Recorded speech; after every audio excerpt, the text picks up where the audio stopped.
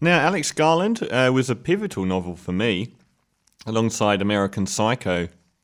Not that I lived the American Psycho dream, but in the 90s it was a fascinating novel because it was so accurate in its depiction of what I'd been through, almost verbatim, which was lots of English people would come to do their year in Australia, but I already had a New Zealand passport, so I didn't have to go home, and I didn't. And here I am. I went home a few times. And it was, you land in Bangkok, you stay in the Khao San Road, you get a train down to the ferry to go across to Koh Samui, you then go to Koh Phangan, and so on. And it was, although he fitted a thriller into it, it was really more about that whole experience. And I just knew so many people that did that. I don't know what the current version of that is.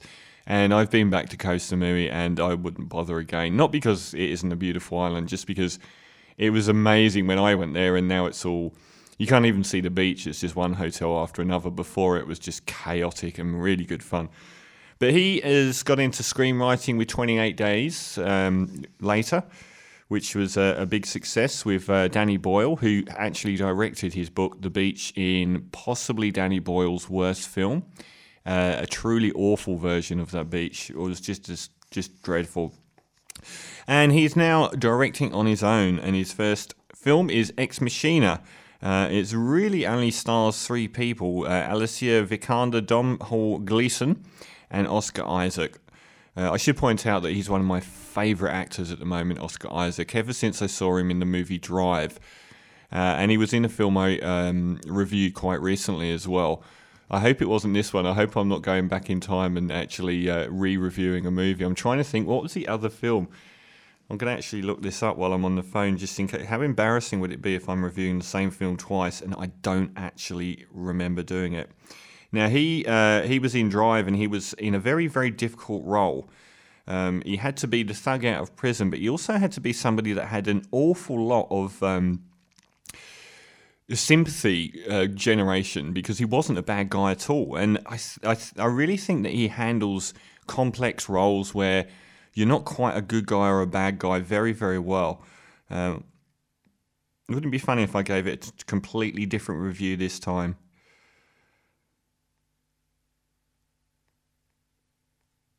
I don't think I have. Oh my God, has he not done a different film? Oh, no, A Most Violent Year, did I watch that? This is very professional. Well, I don't know. I hope I haven't just reviewed this. I'm going to have to go back and check online. I'll review it again anyway. It stars Domhnall Gleeson as a guy that works for the equivalent of Google, and he wins a competition by the owner of Google, Oscar Isaac, who's a notorious party hell-raising and also shut-in that lives in this weird complex, and no one can get to him, and he lives a very debauched lifestyle anyway. And he goes to spend a week with Oscar Isaac's character. During that week, he has to then work with Isaac's character on an artificial intelligence. He's built a robot, which is in female form, and played by Alicia Vikander, who is achieved actual artificial intelligence. And there are a number of different ways that you can test a computer. There's a Turing challenge, which comes up in this, which is where you can ask 46 questions and find out if something actually has consciousness, or you should be able to realize that it is actually a computer reacting to questions. So, for instance, you could ask a computer what its name is, but that doesn't denote that it understands or is thinking. As the film progresses, he becomes more and more in love with this beautiful rendition of a robot. And he starts to question the whole process, and Isaac's character becomes more and more debauched. He doesn't stop drinking from the moment he gets there, and he's prone to outbursts and violence and rage. He's not a nice guy, but he's an interesting guy, and he throws up a lot of very interesting ideas about what artificial intelligence means and so on. He's supposed to be a genius, and he does come across as a very fouled human being, but a genius. And other than the other guy basically coming to fall more and more in love with the robot, and care more and more about the fact that after the end of this process, she is likely to be shut down and in essence killed.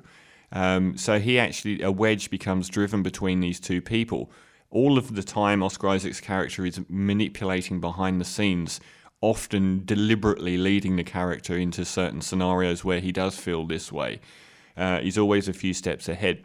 This film's got amazing reviews. I think it's averaging 92% on Rotten Tomatoes, overrated on Internet Movie Database, which is indicative of universal acclaim and as one of the best films of the year. It is nowhere near that good at all.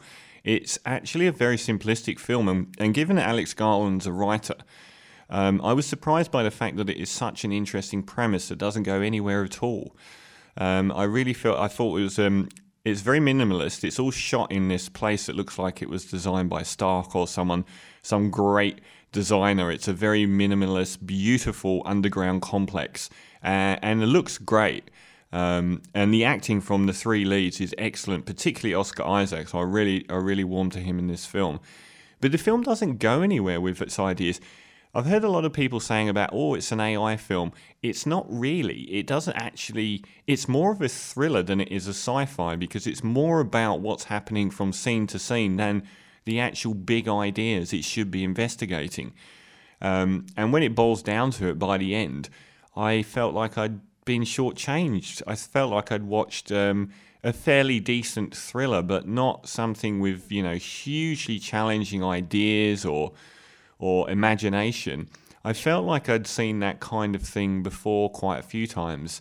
So I'm going to stop now in case I did review it again. I've got to go on the internet and see. It's always been one of my big fears that I'd review a film and then go, I reviewed this 3 weeks ago and now I didn't even remember.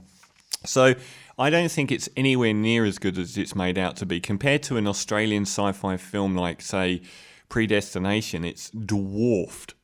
Like that film, that tossed up ideas that really baked my noodle and made me think about life, the universe, and everything. This doesn't make me feel about anything other than, in the next scene, is it going to be this or that?